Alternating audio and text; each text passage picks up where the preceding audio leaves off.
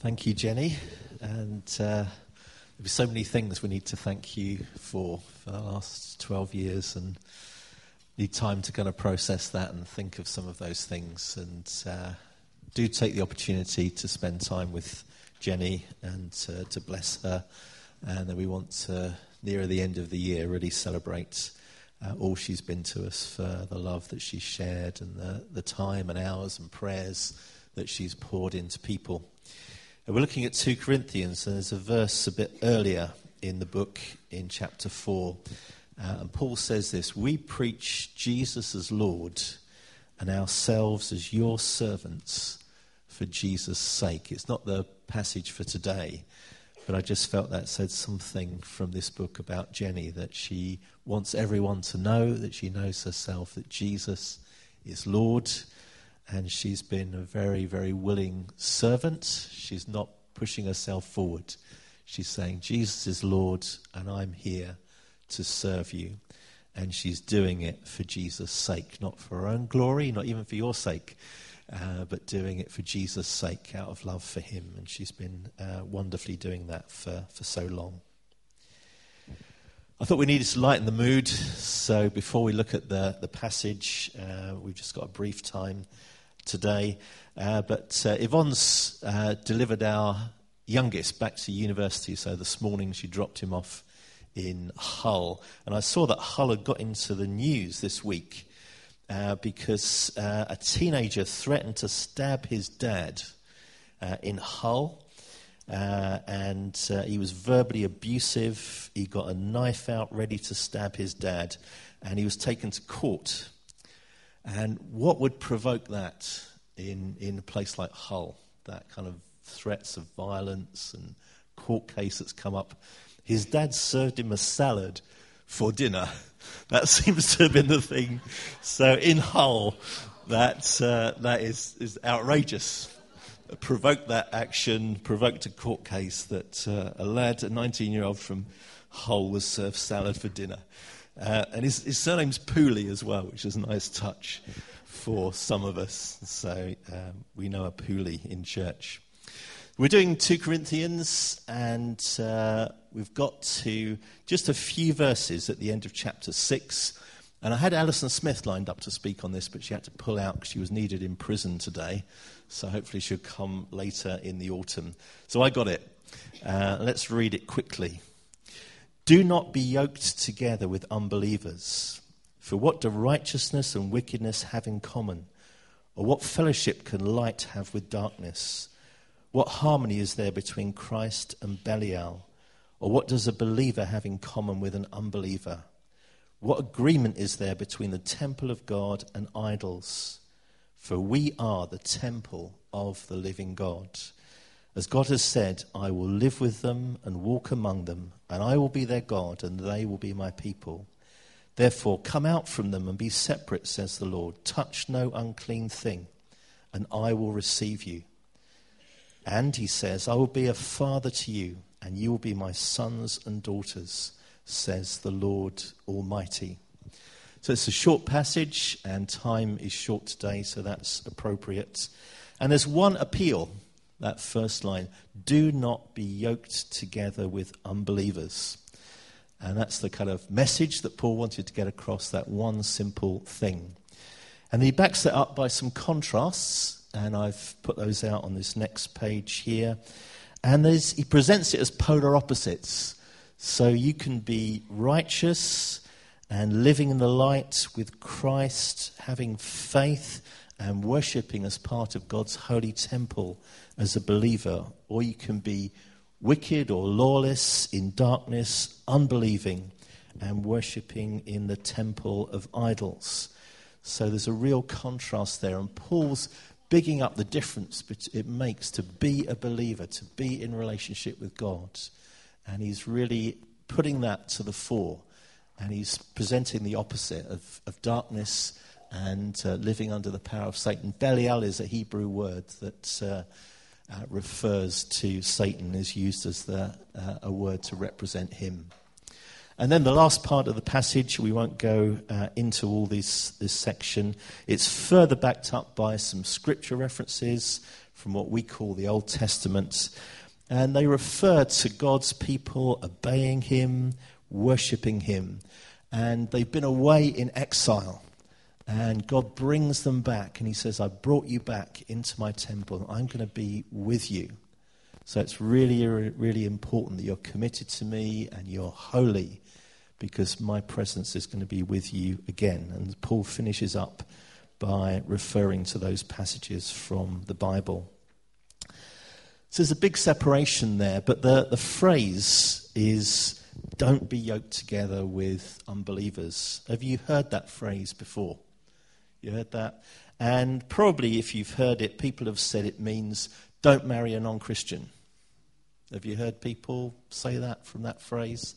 It doesn't actually say it explicitly. Does it mean it? That's something we need to think about. So that's the injunction. Don't be yoked together with an unbeliever. What does it mean? Let's look at the context quickly. And it's always important to look at the context of any passage to help you get the meaning.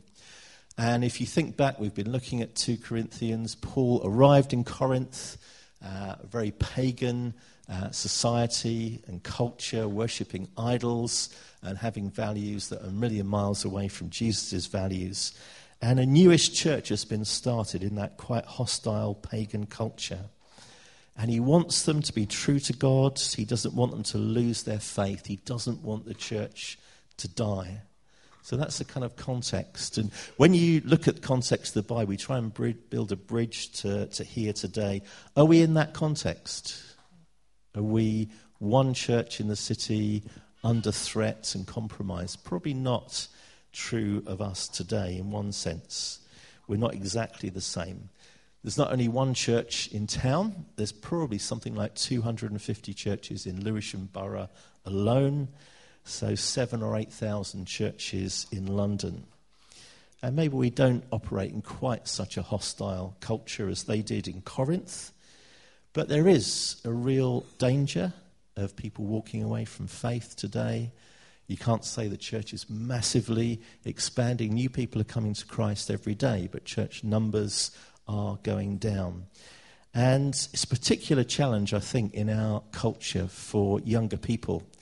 And I've probably said this once or twice before. I met a woman that works with Fusion, who worked with university students, and they did a survey. And students aged 18 to 21 that are actively involved in church, it doesn't mean it doesn't include people that have got faith and are not regular churchgoers. But that age group that are actively involved in church represents 1% of their age group. And she told the story of the lost sheep. And she said the 99 are not in the fold. The 99 are out of the fold in that age group. Now, a number of them have got Christian background. A number of them got real faith. But a small percentage actively engaged in church. So while we're not the kind of one church in our whole existence and the faith in this city rests on us, there is still a vulnerability. There's no room for complacency. We've got to rise up and be the ecclesia, God's called out people. And it's important that we stay holy and faithful to him.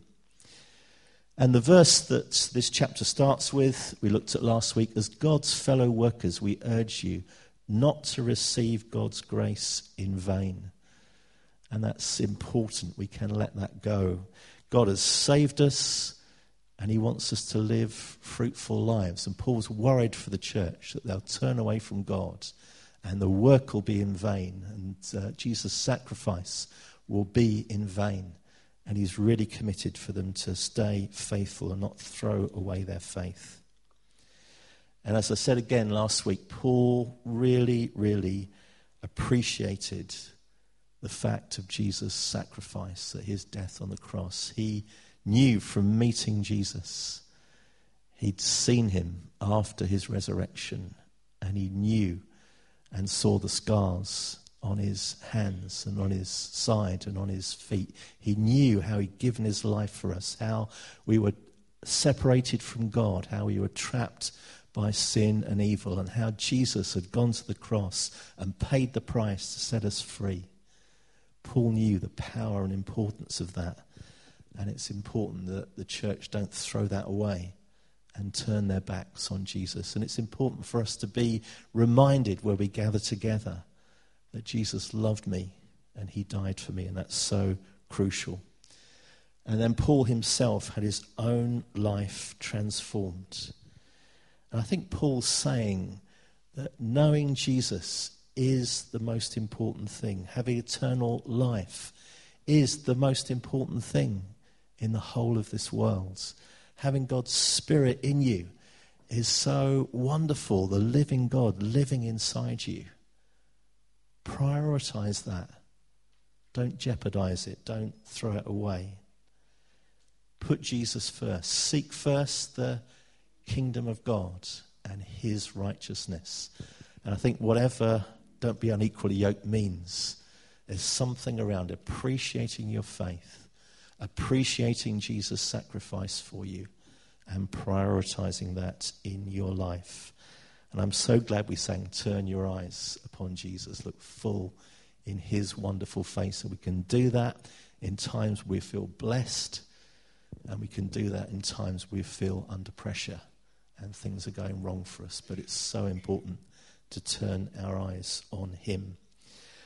Now we can say, well, I'm very busy. I've got loads to do. I've got to work hard to pay the bills. I've got loads of responsibilities.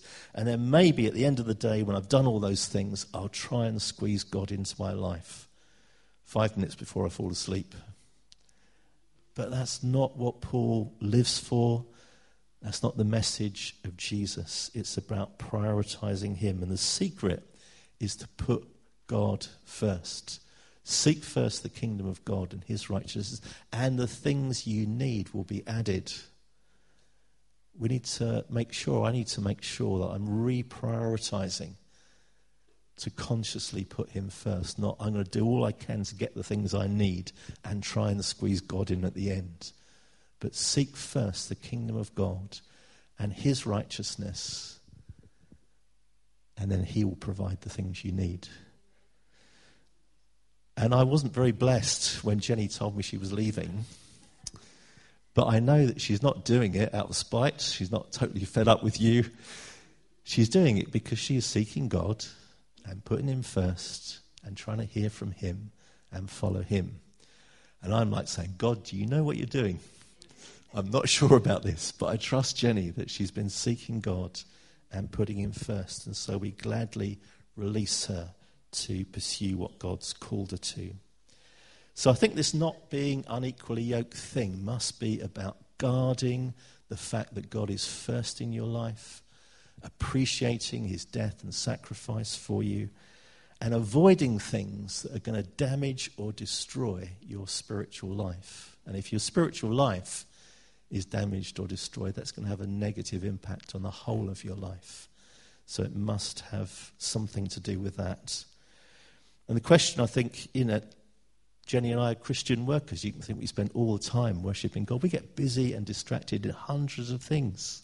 So we need to prioritize God. And just in the summer, I managed to kind of drive out for a day and just walk around and seek God and get away from the busyness of London and the busyness of stuff that needs doing around church. And that was so crucial to reprioritize in that way. Find an hour. You may be the kind of person that locks yourself away in a room and connects with God in that way. You may be the kind of person that needs to get out and walk in a park or in the countryside and connect with God in that way. But make the effort. Find the time to prioritize him. Is nurturing my relationship with God at the top of my agenda? Or honestly, is it near the bottom? And I need to reorientate whatever pressures there are on my life. So what's this yoke thing? How many of you seen a yoke in the last week? I don't mean the eggy variety. There's a yoke. You familiar with yokes? So not many of us see them. There's over 50 references to yokes in the Bible. Less than half of them are to the physical contraption that a yoke is. A wooden bar linking animals together to do things like ploughing. Over half the references are figurative. So sin can be like a yoke controlling us and trapping us and pressurizing us. But Jesus said, my yoke is easy and my burden is light. There's a calling from God and a purpose that God can give us that fits us. And that idea of yoke being easy doesn't mean there's no pressure on you. It means it fits properly on you. And you can feel a weight and a pressure for the things that God's called you to do. But if he's gifted you and called you, it fits. It won't crush you. It may still be a weight and a burden to carry, but it fits you, and God's called you. My yoke is easy and my burden is light. And a true companion in ministry, in Philippians 4, Paul talks about them as a yoke fellow. So in some ways I've been yoked together with Jenny over the last 12 years, and that's been wonderful. And a little blessed thought I had this week is Jesus obviously saw this. He was great at using illustrations from around him. But growing up as a carpenter, he probably made them. So this image is very precious. He knew how to make it and how to make it fit and how to make it perfect. So when you yoke together, you yoke two similar animals. And that's very important. I like the expression on their faces. I think it's great. So I don't know if you met many in India. See a few cows. There were some just standing randomly. When we saw cows, they seemed to be randomly just at the side of the road, even in the middle of the busy highway. Okay, so unequally yoked. Wonderful picture. You get anything on the internet. What would happen if you were wanting to, say, plough a field with those? It wouldn't go well. What might happen? Yeah, one would be kind of trying to push ahead and maybe feel restricted. The other one would be dragging along behind. How would the lines go in the ploughing? Kind of go over one side to the stronger animal. You can imagine looking down at that field afterwards. There'd be stop and start and going all over the place. It would be absolute chaos. And there's something we need to learn from that.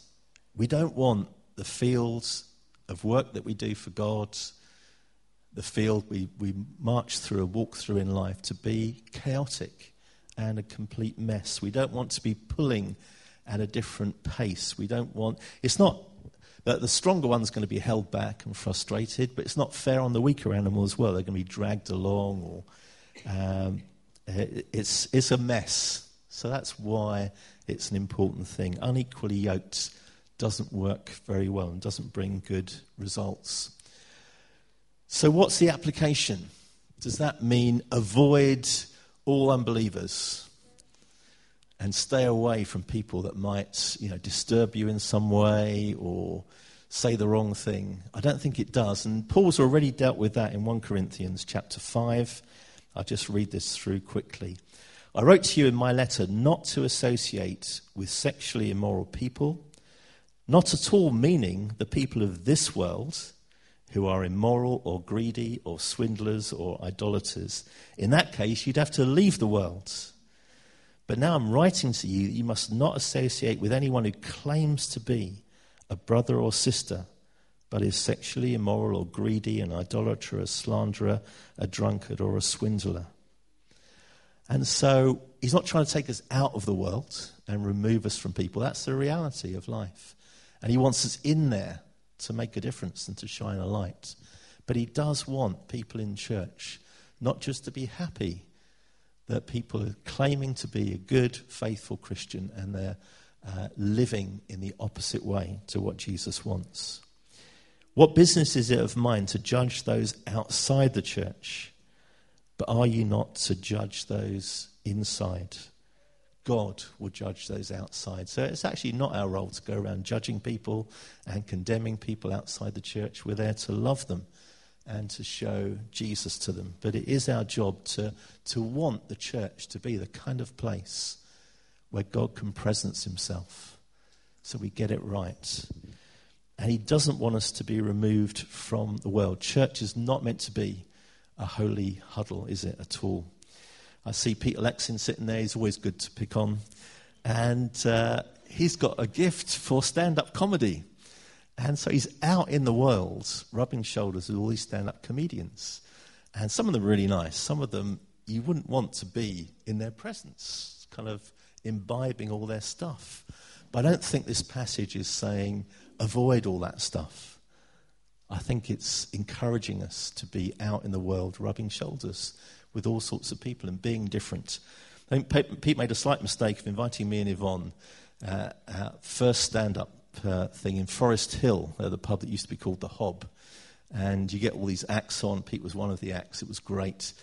Yvonne thought Pete was wonderful, but some of the other guys were pretty bad. One of them started by joking about Madeleine McCann, and it went downhill from there.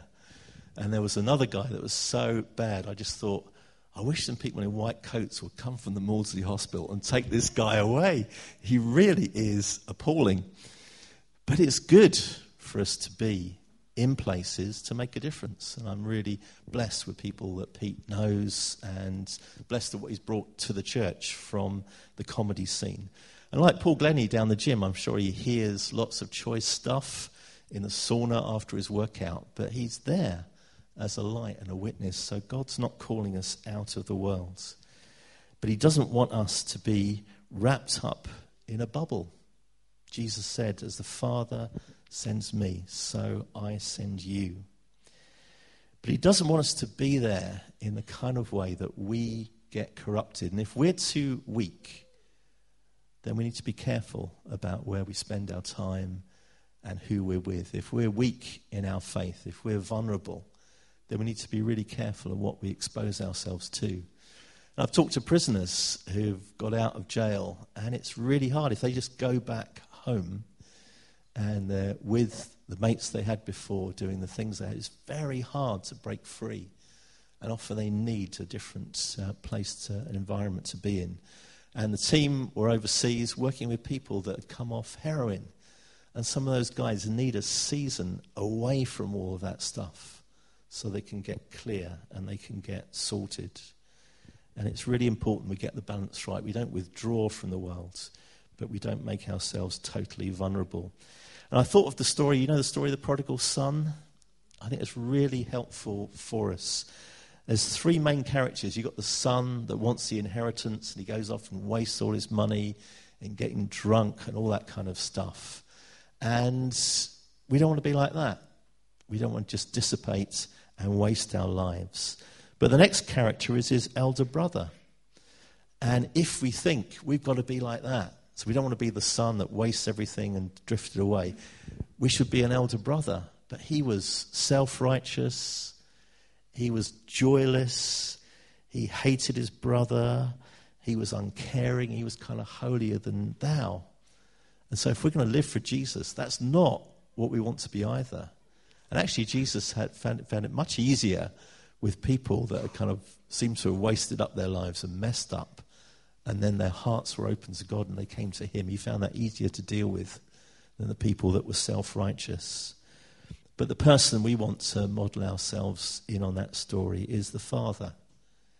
He's loving, he's releasing his son to do whatever he wants, but he's waiting for him, he's probably praying, he's patient, and then he's generous and joyful and full of faith for his son. And that's the kind of attitude we want when we go out into the world.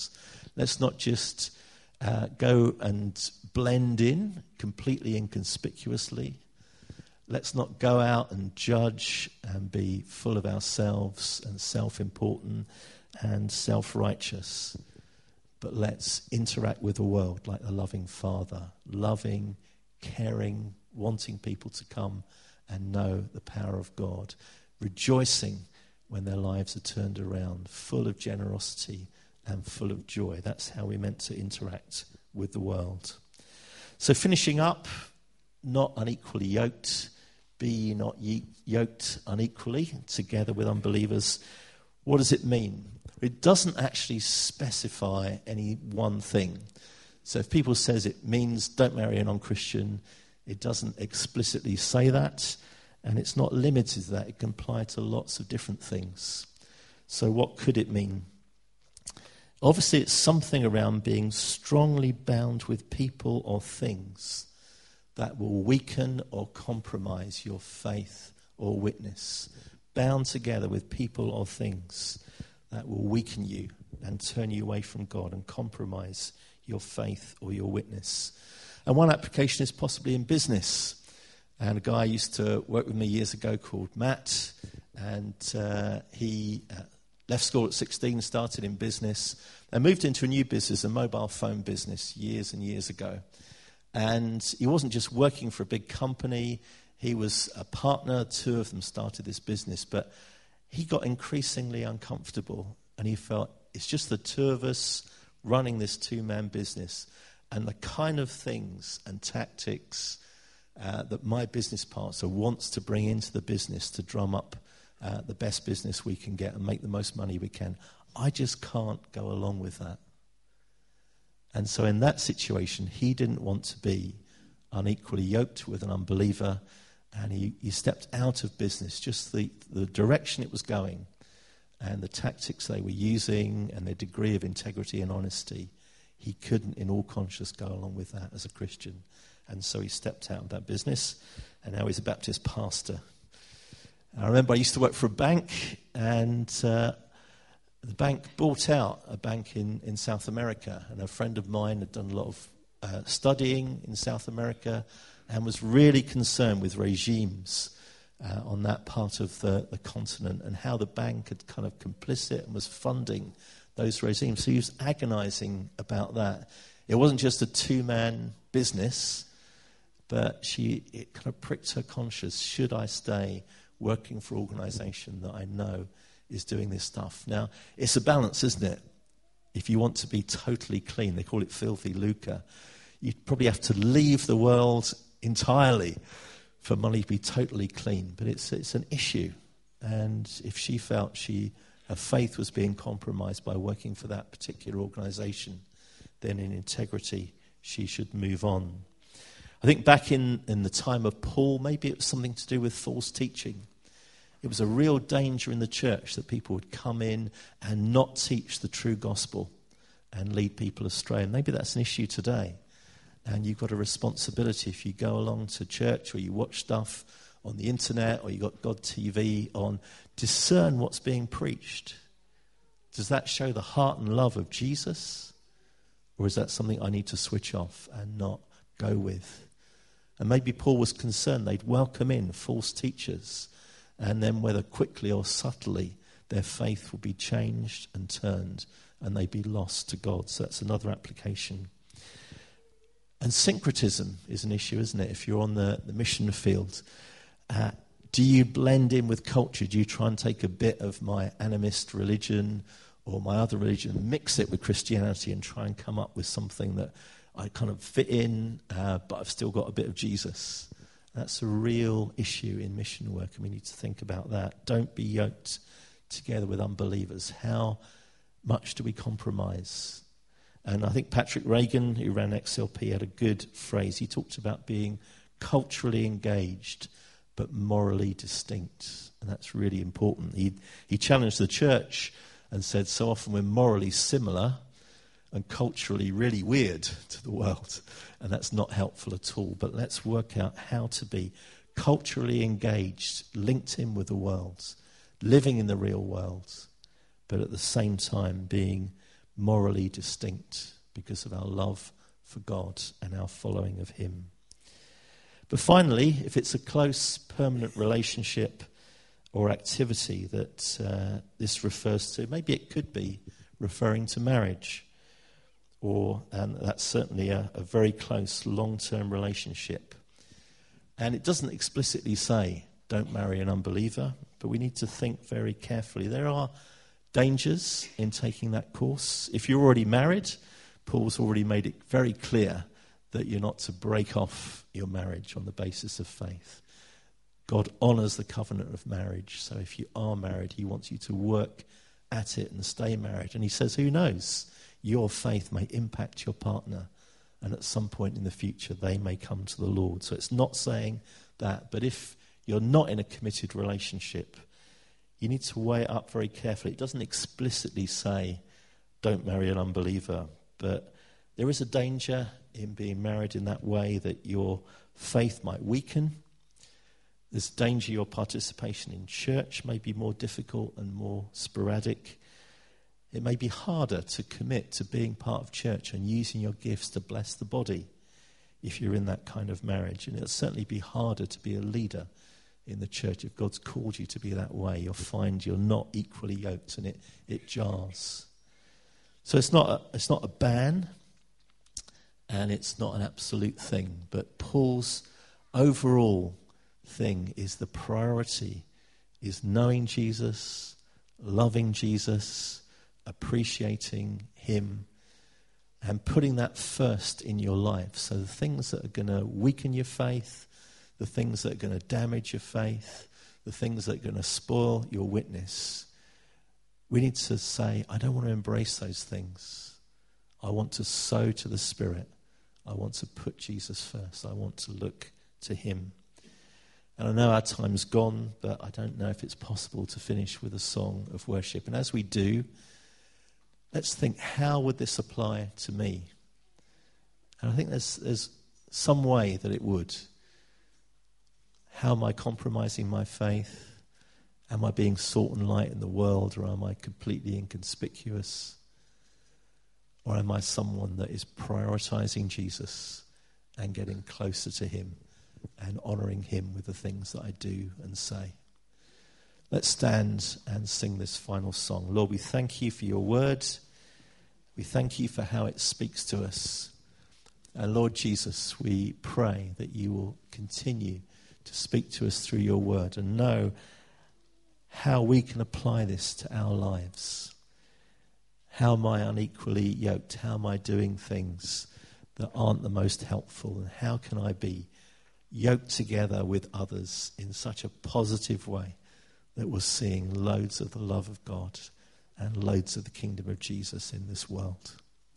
Thank you, Lord. Help us to apply this to ourselves.